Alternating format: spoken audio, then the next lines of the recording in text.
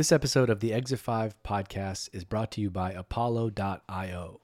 There are three main factors that determine the success of your ABM programs. Number one, accurate target account lists with verified contact data. Number two, keeping your CRM data actionable with reliable enrichment. And number three, going beyond serving ads with automated outbound emails. Apollo offers an all-in-one solution for these needs. Easily discover target accounts with over 65 filters, including technographics, buyer intent, and job titles. Automatically validate and enrich contact data, streamline outreach, and boost campaign effectiveness with just a few clicks. They're ranked number one for contact and company data accuracy on G2, and with over 6,000 reviews and a 4.8 star rating, it makes sense why they're one of the most loved products out there right now. You can sign up for free with no credit card entry required. That's free, for real free, no credit card even required at apollo.io/exit5. That's APOLLO.io/exit5. This episode of the Exit 5 podcast is brought to you by my friends at Metadata. Yes, they're my friends. I'm working with them right now. Hey, Metadata, what's up? Metadata helps demand gen marketers automate paid campaigns and drive more revenue. If you work in demand gen, you know how running paid campaigns can create so many technical, mundane, and repetitive tasks. You got 17 tabs open in your browser, more like 170. You're jumping from LinkedIn to Google to Facebook. Plus, there's all the audience creation, creative, and testing variations. It can be an entire job just to keep track of this stuff and make sure it all is running properly. And with humans doing it, there's bound to be a lot of wasted time and potential for mistakes and missed opportunities. Through AI and automation, Metadata frees you from having to manually do these tasks so you can spend your time on the work that matters most: strategy, creativity, and the experimentation. Demand gen teams use Metadata to execute hundreds of campaigns without ever logging into ad managers, automatically monitoring their campaigns and optimizing for pipeline and revenue, and drastically scaling their performance before needing to hire more people or hire an agency. In the last 2 years, Metadata has automated 92,000 campaigns and influenced over $2 billion in pipeline for customers like Zoom, Ramp, Pendo, and ThoughtSpot. ThoughtSpot generated $5 million in pipeline in their first few months at a 1-to-6 spend to pipeline ratio. There's a stat right there. Write that one down. That's a stat that will get you promoted. If you're a demand gen marketer and you're running paid campaigns today, you really should consider using Metadata. You can learn more about how the Metadata team can help you do humanly impossible marketing at metadata.io. That's metadata.io. And make sure you tell them that you heard about them right here on the Exit 5 podcast. 1, 2, 3, 4. Exit 5.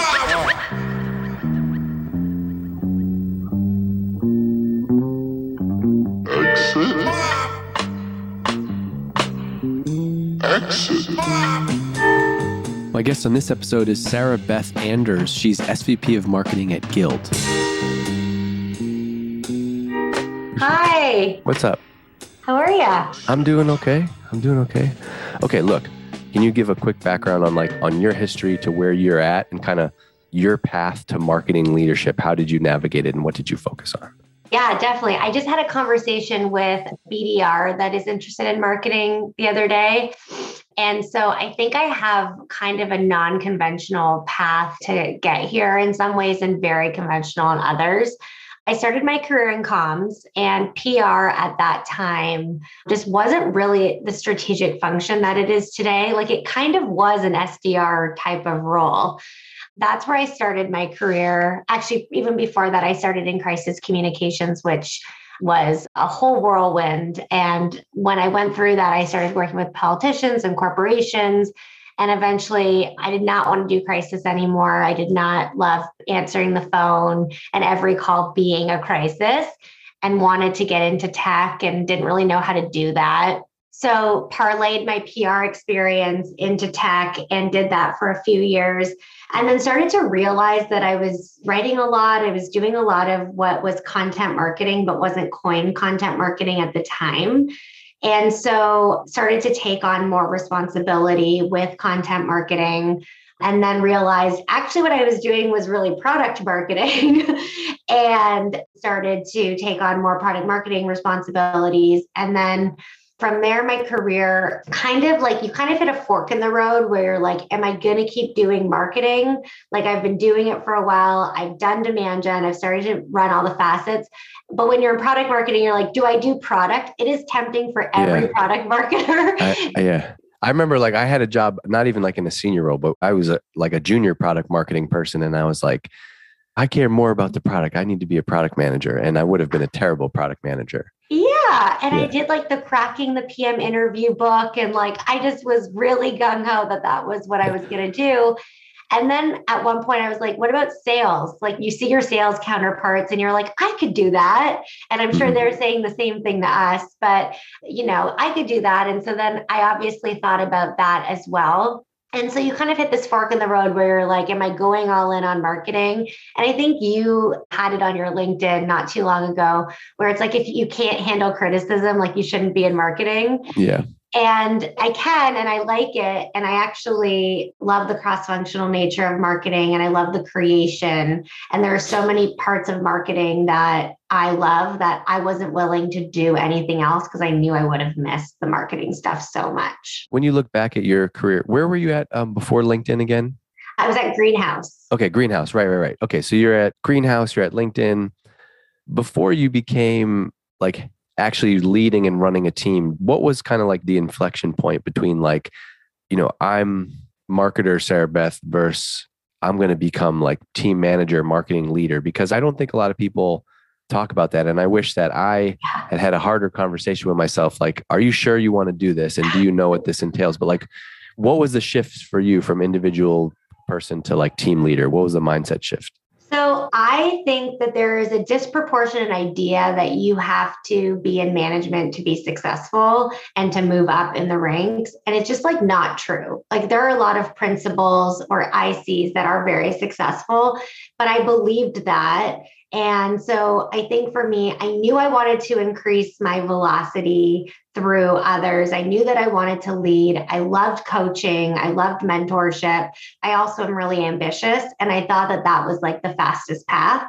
And so for me, it was lucky happenstance that management, that's how I got into management, and I really loved it. But I want to be very clear, and I'm very clear with my team that it is not necessary. And you could be an excellent individual contributor and not be a great manager. We see it all the time, particularly in sales, where you take the highest achieving salespeople, you make them managers, and now you've lost your best salesperson and you have a bad manager. And I think it's the same in marketing and product, whatever you name it. So the decision I made was due to my ambition. And again, it was just lucky happenstance that it ended up being a huge career accelerator for me and really fulfilling for me. Like the coaching part of my job is by far my favorite part.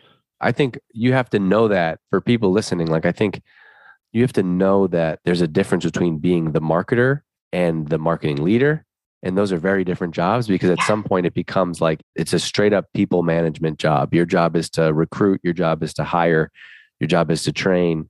Your job is to... Doesn't it just end there? Advocate. I feel like that's where it ends. Yeah, kind of. But for real, everybody always has told me like, oh, 90% of it is the team. And I had kind of just like repeated that because that's what people said. But then I went to a different company and I was forced to like rebuild a team from scratch. And you're like, oh, wow, you kind of is the obstacle is the way, like the team is the solution. Right. And I think even for me, it was like shifting from your job is to do the marketing to like your job is to lead the marketing. And like, didn't you miss the work too, Dave? Like sometimes you just like miss the work. Like you want to get your hand, and I get it a lot because I love the work. That's why I'm in marketing, but you crave it. Yeah. Well, I think, but also you have to be real about like what happens as a people manager. Your time is less spent on the creative ideas and execution as it is like someone on your team is upset and someone on your team is not working well with this person. And this person on the product team, it missed this deadline and this thing in the sales happened. Like that's the reality of what the job is.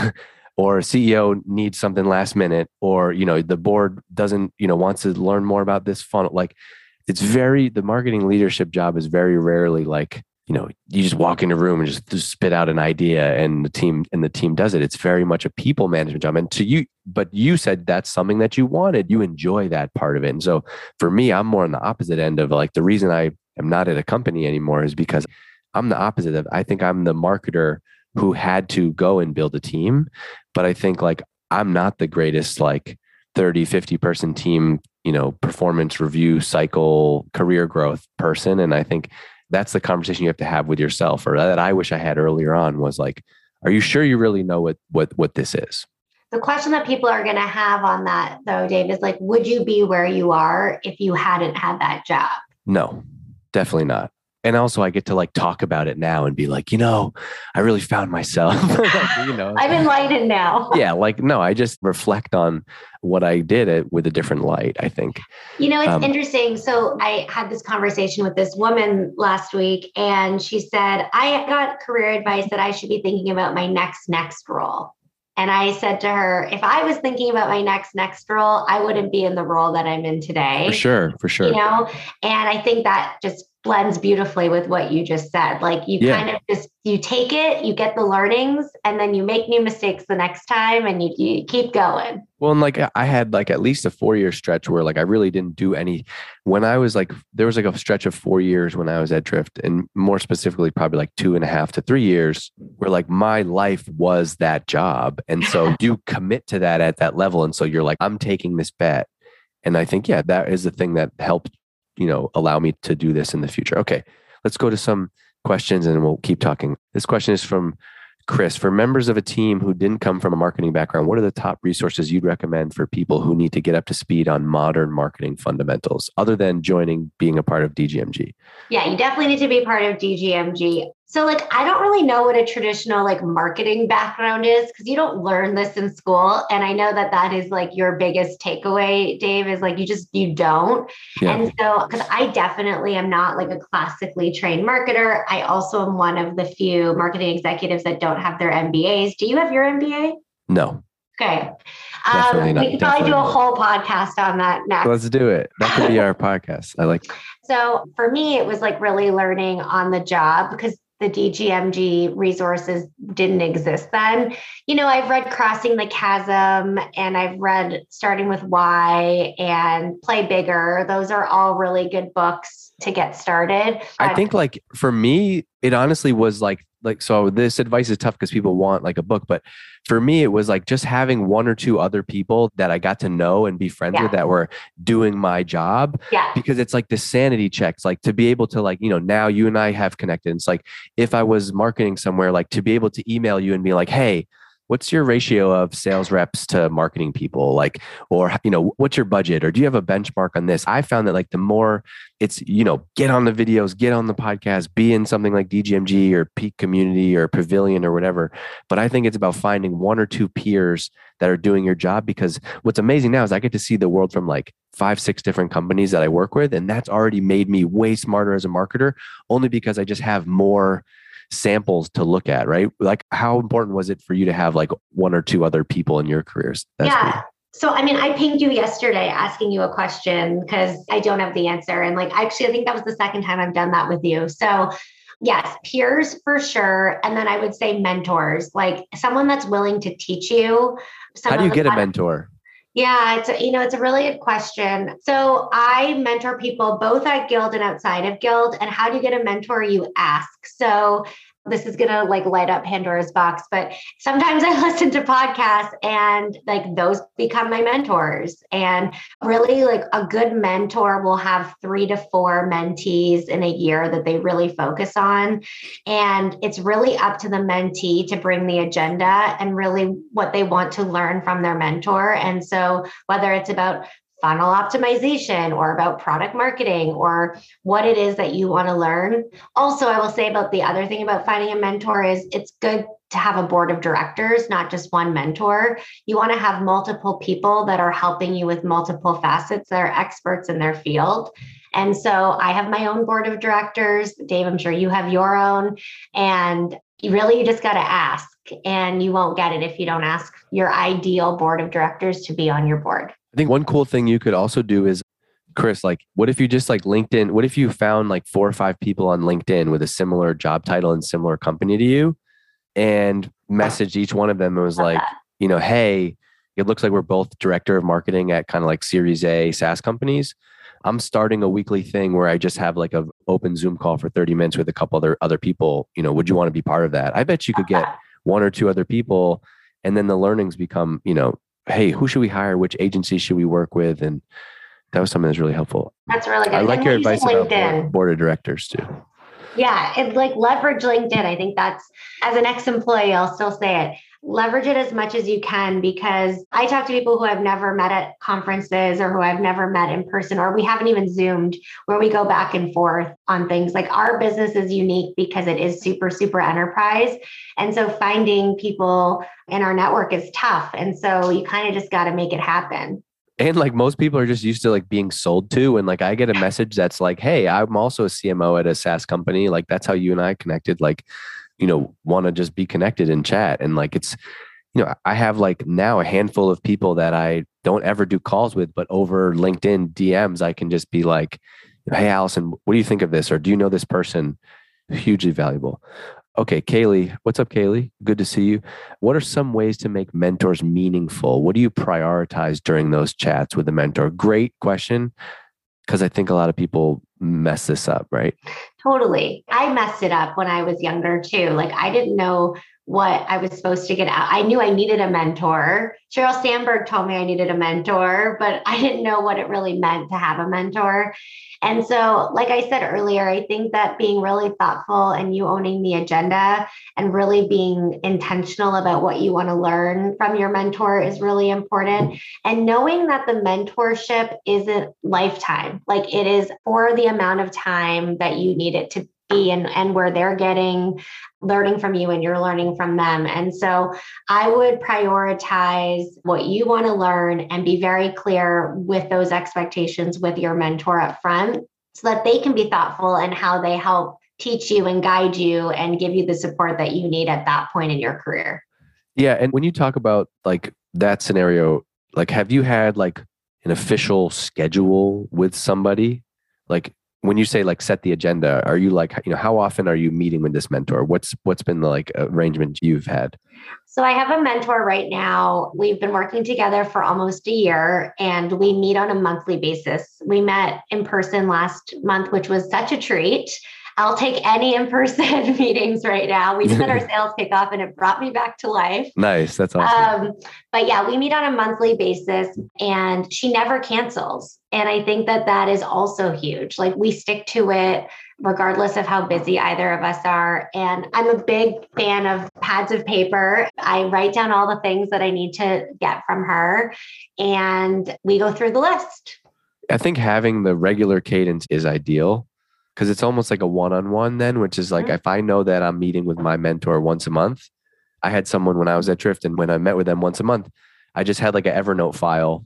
I had a running list of things that I, in the moment, and I actually read this like in Andy Grove's book, High Output Management. He used to have something called the Icebox, which is basically, or like your one-on-one file, which is like, if I meet with SB regularly, I put things in a file and I keep notes, because it also just kind of frees your brain of like, instead of having to hold on to it, I'm going to make a running list. Like, I got to ask him about how he calculated budget. I got to ask her about how she, hired. Those are not urgent things that are going to distract me from my job, but I file them away. Then, okay, I see that my meeting with SB is coming up next week. I might go revisit that, so I'm a little bit more prepared. But then I also end up kind of like, I go and delete 20 of the bullets that I had put 3 weeks ago, because like things just change. And actually, the one thing that I know that I really need to talk to her about in this meeting is budget. I'm really stuck on this budget problem. I want to know how she worked through budget, get some benchmarks, whatever. It's like running a one-on-one with your boss. You're going to get, because to me, the mentorship thing is like selfish. Like, I need your help. I don't know how to do this. And so then I come back and I get unstuck on this work problem. So I try to make it like exactly what you said. Like, it's got to be super tactical. I'm trying to get very specific things out. One other thing that I really want to reinforce that I learned at LinkedIn is there's mentors and there's executive sponsors.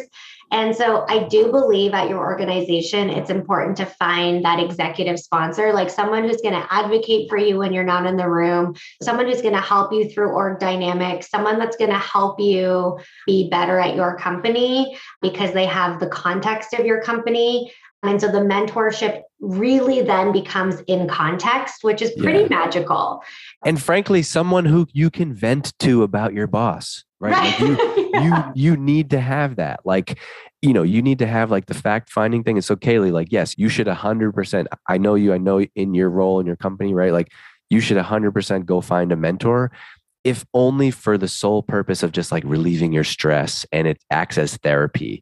Like, and then the bonus of that is like, you can, find, but I think the other thing is like, find someone who has done the thing you did before. And so for me, it was Mike Volpe, who was a CMO at HubSpot, was my mentor. And the HubSpot journey was so similar to Drift that like, he was a lifesaver to me as a person running marketing, because I'm like, hey, did you ever have like website traffic like stall for 3 months? And he's like, yep, it's usually one of these 3 reasons. Like, he could just help me get unstuck on anything. And I think it's also, the other thing is, talk to the founders, talk to the CEO, say, I want to bring a mentor on. Could we do something like offer equity and advisory shares? And oftentimes, like, I found that they will say 100% yes, especially if you're the one that like sought that out. You weren't told to go do it. You're like, I want to go find this person as my mentor. She was the CMO of this company. They took that company public. She's agreed to meet with me. Here's what I would say most CEOs and founders would be like, yes, go, please have that mentor. It's why companies build boards. It's why companies have advisorships, for the same reason. Yeah. Between us, we have a great network of people, and I'm always happy to help. If I can't do it myself, I'm happy to help. Nicola asked a really good question. You're listening to my dad's Exit 5 podcast. Hey, it's Dave. Real quick. Are you hiring marketers or looking for your next marketing job? We just launched the Exit 5 job board, and you can check it out right now. It's jobs.exit5.com. We're building the #1 resource online for you if you're looking for your next marketing gig, or if you're an employer and you want to reach talented marketers in our network. You can do so right through the Exit 5 job board. Go and check out the jobs over there right now. You can browse if you're looking, or if you're an employer, go post a job and find your next great teammate. That's the power of a niche like B2B marketing. And that's what we're doing. That's what we're building here at Exit 5. Go check it out. It's the Exit 5 job board, jobs.exit5.com. And I was hoping we were going to get there. Go ahead. Yeah, as an introvert, she finds finding a mentor, networking, building relationships really difficult. So this is like the worst kept secret that people know about me, but I'm actually a huge introvert, posing as an extrovert, which is exhausting. But I am also an introvert. And really what I have found is it just takes reps. It just takes reps of like reaching out, feeling comfortable, being confident to get there. And what Dave said earlier with LinkedIn and being able to reach out to people in that way also helps build that confidence.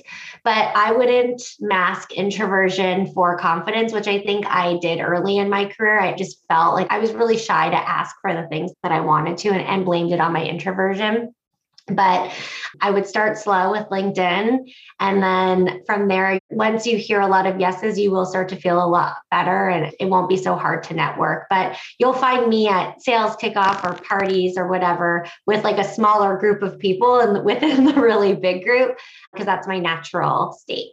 It's also all kind of like related to, which is like the more, so you can be introvert. You don't have to be extroverted to do it, because you're just sending messages on LinkedIn, to start at least. Mm-hmm. And I'm like you, I'm actually introverted in like most things, but what I found is like, I hate like small talk, and I know some people really hate, and I just can't do it. But what I found is like, what's nice is like, what you actually, it might be a stranger, but you're not here to talk about, life and family, and that stuff can come up. But really, why do you have a mentor? Because you're here they have some experience that you want. And so you're both here to talk about marketing. I found that even if you're introverted, it kind of shrinks down. Like you kind of each have a sheet of music, or that's what you're playing off of. And it makes the conversation like really easy. There's not like, awkward silences or like, oh my God, was that a silly question? Because you're not just like, it's not like a date and you're just trying to like think of things to say to like impress this person or whatever.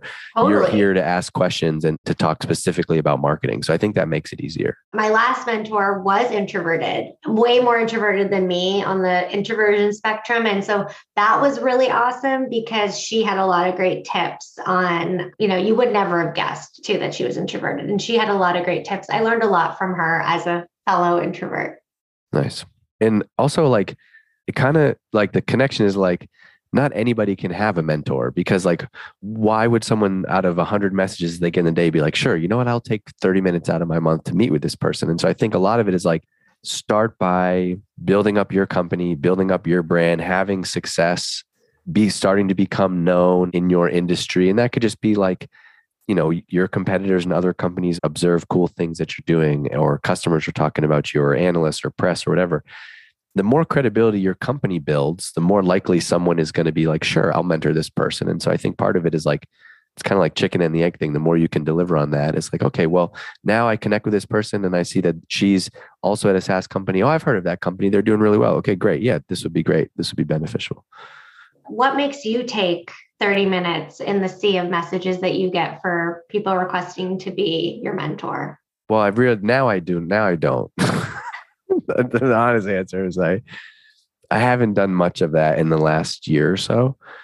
And that's just because I either go like way off the deep end and like I say yes to everything. And then like I get in this cycle of like, I'm trying to really just grow as an individual. And I get in this cycle of like, I say yes to everything. And then I'm really stressed out and really miserable. And I've just had 3 weeks of like, I said yes to everything and I'm mad at myself for doing it. And so in the last year or so, I've been much more conscious about like trying to peel back. However, I would say that for me, it has to be like somebody who knows, who's reaching out to me, because it's not a blind, like I'm just going to shotgun a bunch of marketing people and hope that someone mentors me. They're like, I've been following your stuff. I've been reading this thing. You said this, I'm in this position. Here's this scenario. Because it doesn't work unless somebody like, no, I got to know you specifically. Like I've been following SB for a while. I know that I want her to be my mentor because of this thing that she did. And so I think you got to have that relationship. I also have been like just trying to just do a better job of like helping to level the playing field in marketing. And so candidly, I've kind of just been only saying like, if you're like me, just like the average white guy reaching out for mentorship, I haven't been saying yes to any of that. And so I'm trying to like be more, if I'm going to use my time, I want to make sure it's like used in a meaningful way to help like level the playing field in marketing. So I've been also using that as a criteria. Yeah, I love that. And we need more of that for sure. The majority of marketers are women. So I know that is true. However, like the natural bias is for me to like go do 6 podcasts in a row subconsciously with 6 dudes, right? Or whatever. And so I think like, it's just like a forced thought. Okay, let's go. Really interesting question. I'd love to hear what you think. Wait, let's read it for people. Okay, I see in a few months ago experience a new CMO joining our team. I tried setting up a Zoom to meet her and she denied it. And I tried emailing her and she has just not replied. I'm wondering if I am just an IC in her eyes and it's discouraging. How do you suggest getting in front of executives within your company who put up walls like that? That is some deep, okay. There's a lot to unpack here. Yeah, I have a couple of opinions. I would say that is one possibility for sure. I would also say a lot of it to me, depends on the team size, because I have worked for bosses that I don't ever talk to or meet with. And that's because of the size of the team.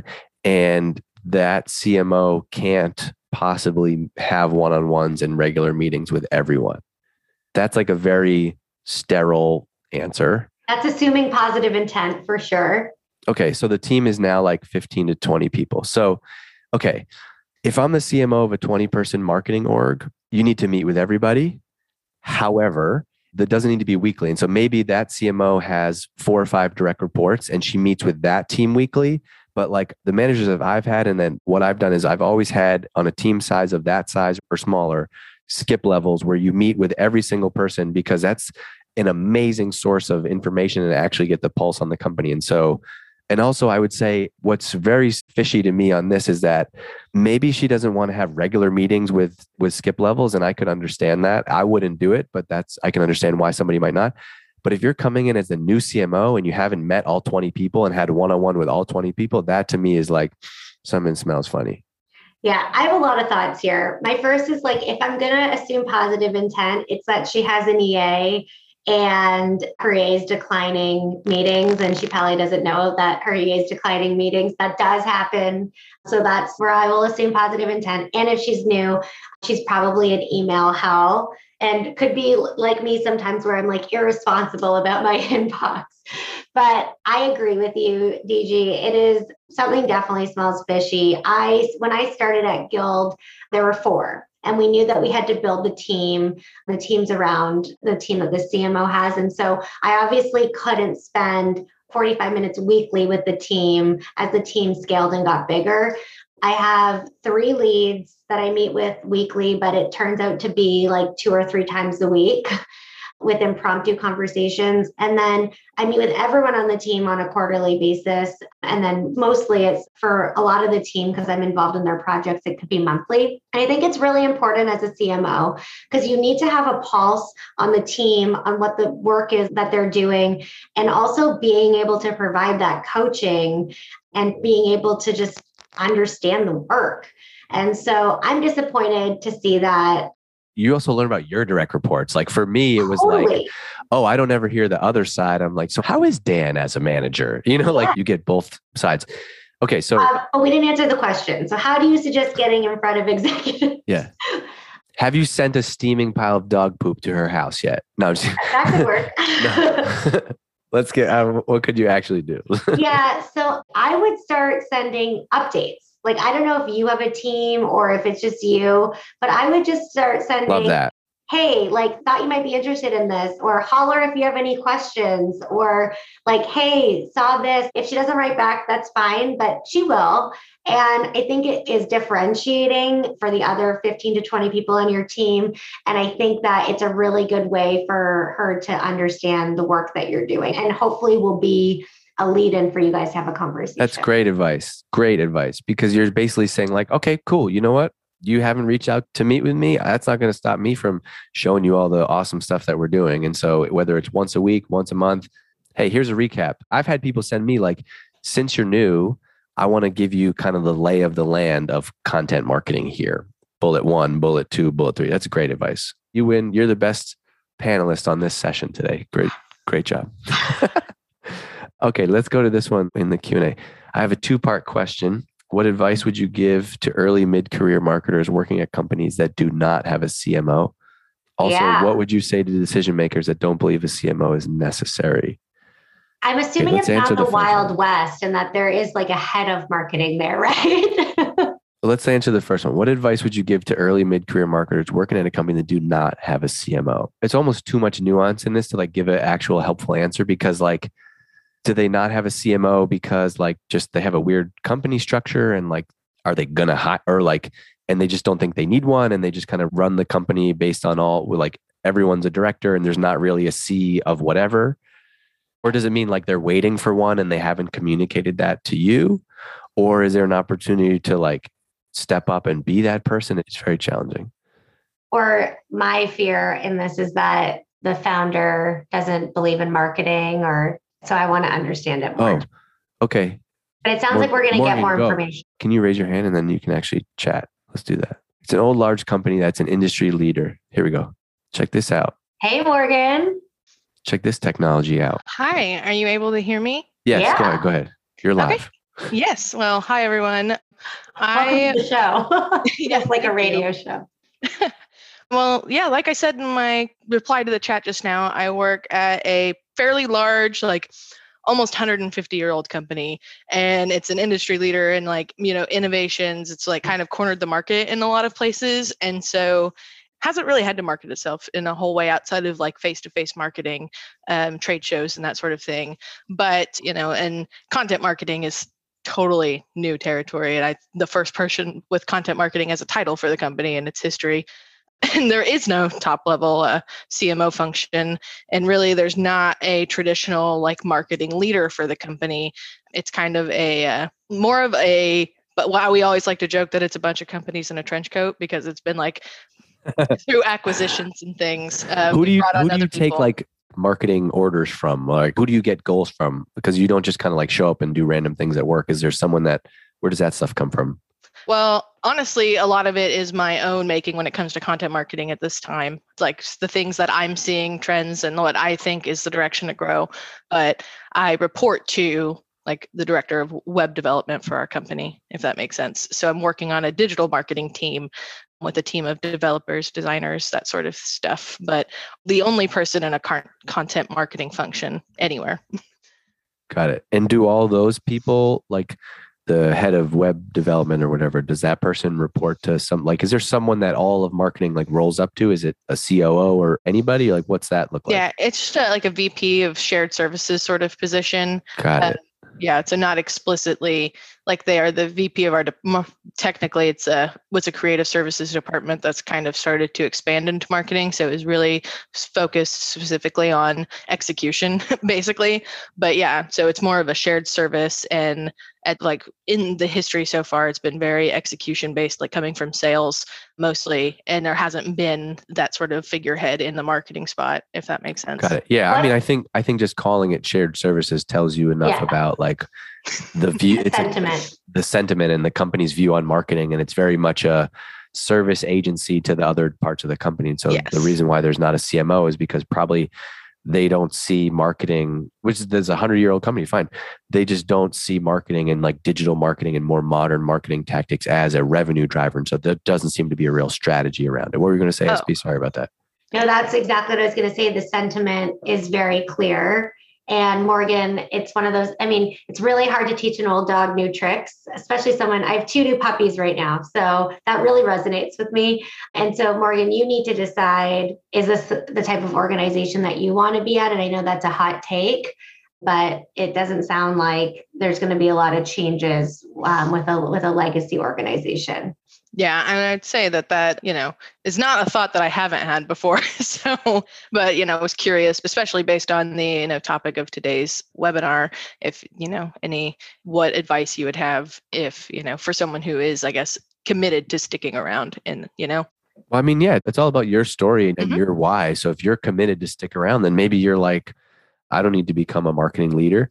We don't need to have a marketing leader. I'm happy kind of finding my own way and creating stuff, and you find your own creativity and you find your own trends and stuff to write about. And then that satisfies your like why for going to work every day, then that might be plenty, like it doesn't have to be, or if you're someone like, no, I want to be CMO one day, I want to help the company grow to X million dollars in this, then like, I think that could be a more challenging place to be. But if you're in that first bucket, then that is what you can do for sure. I'm going to use my advice that I used in the other one. And there's a really good marketing report that just came out. If you ping me on LinkedIn, I'll send it to you, which was about marketing trends for 2022.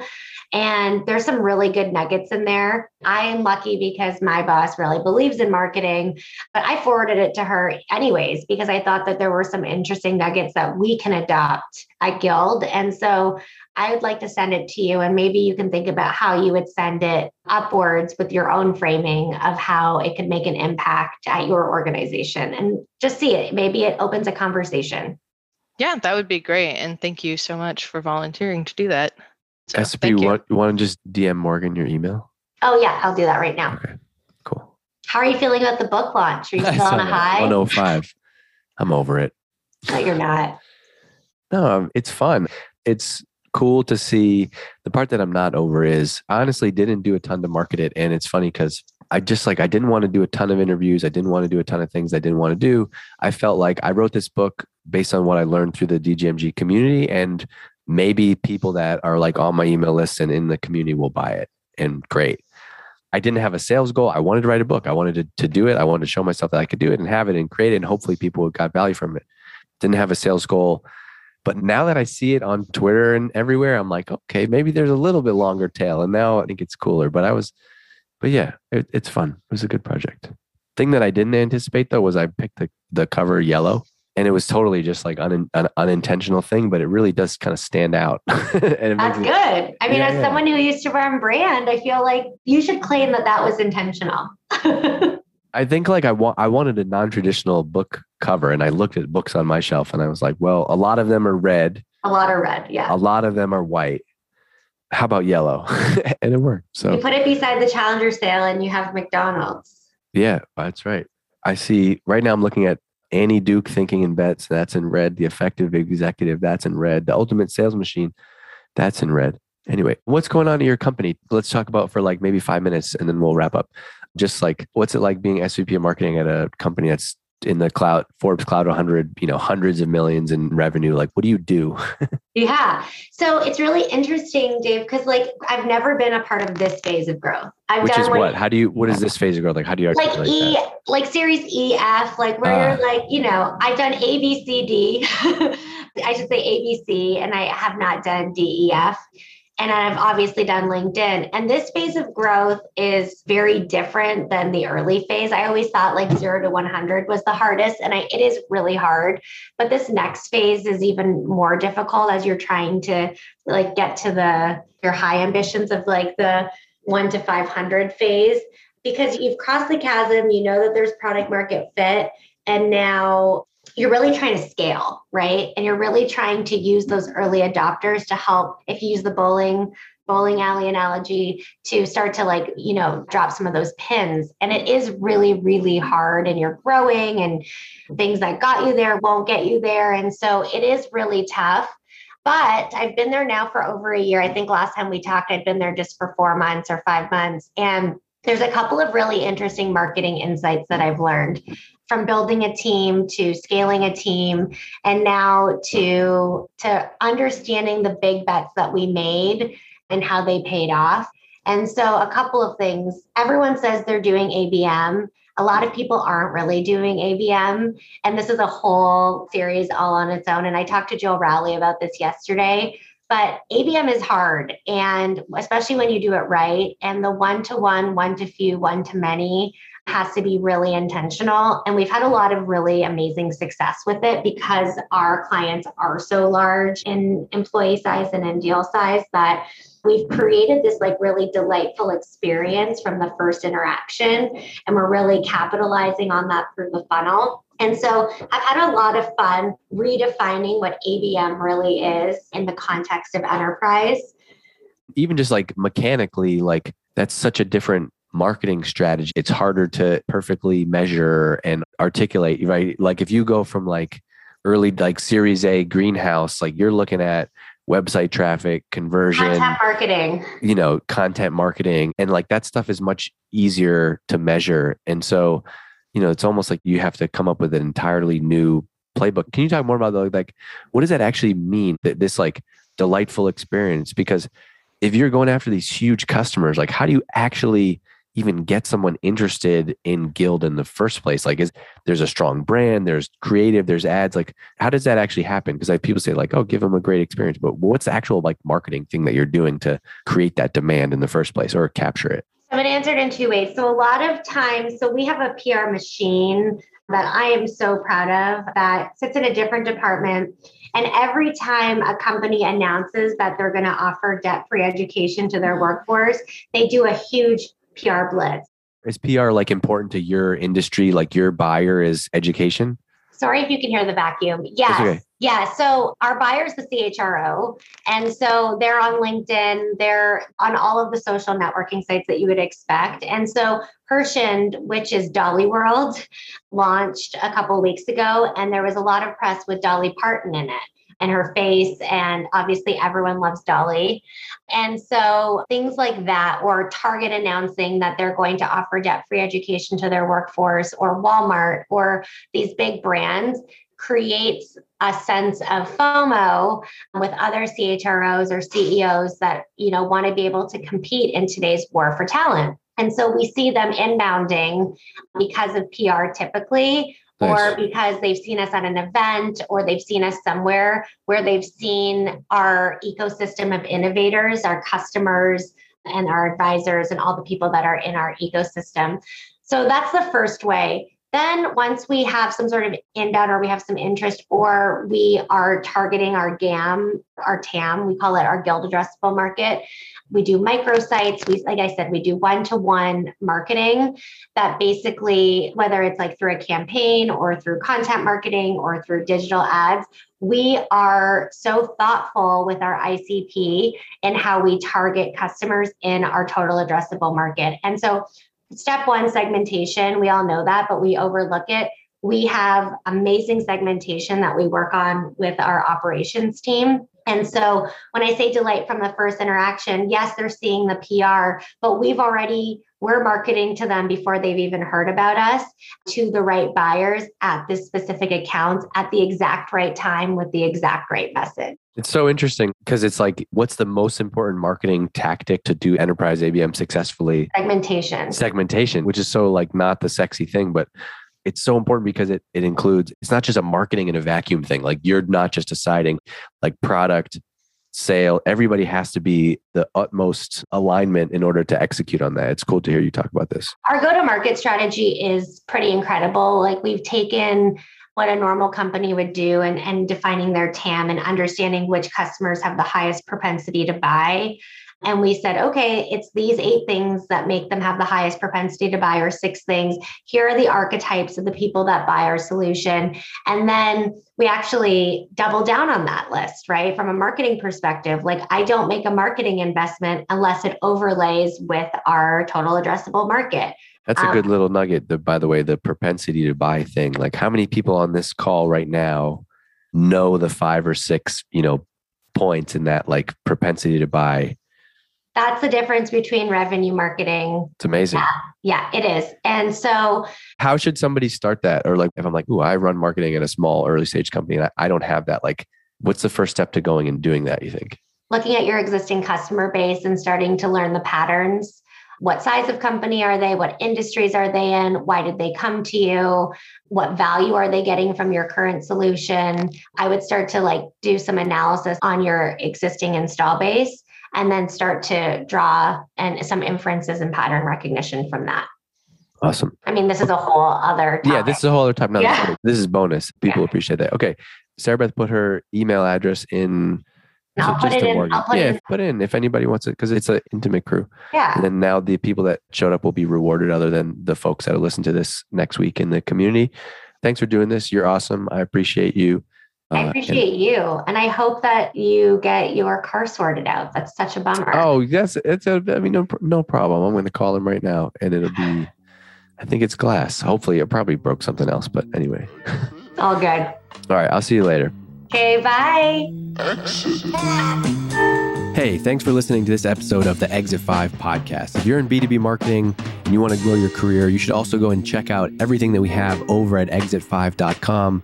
We've got articles, we've got videos, we've got templates. Plus, we have a community of over 4,000 B2B marketing pros. Whether you're deep in your career and want to connect with your peers or just starting up and you want a place to go where you can see what people are talking about, get smarter about B2B marketing in your own time to grow your career and help grow your company, go and check it out. It's exit5.com. You can get on the email list there.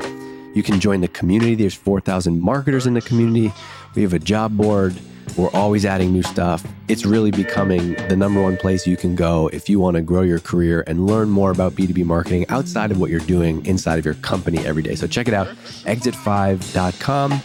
And I also want to make sure I give a shout out to my friends at Hatch. That's hatch.fm. They produce this podcast. It sounds amazing because of the work that they do. And they work with B2B companies just like yours. They offer unlimited podcast editing and strategy for businesses. You can get unlimited podcast editing and on-demand strategy for a low monthly cost. All you got to do is just upload your episode and they take care of the rest. Go and check them out. It's hatch.fm. This episode of the Exit 5 podcast is brought to you by Apollo.io. There are 3 main factors that determine the success of your ABM programs. Number 1, accurate target account lists with verified contact data. Number 2, keeping your CRM data actionable with reliable enrichment. And number 3, going beyond serving ads with automated outbound emails. Apollo offers an all-in-one solution for these needs. Easily discover target accounts with over 65 filters, including technographics, buyer intent, and job titles. Automatically validate and enrich contact data, streamline outreach, and boost campaign effectiveness with just a few clicks. They're ranked number 1 for contact and company data accuracy on G2, and with over 6,000 reviews and a 4.8 star rating, it makes sense why they're one of the most loved products out there right now. You can sign up for free with no credit card entry required. That's free, for real free, no credit card even required at apollo.io/exit5. That's APOLLO.io/exit5.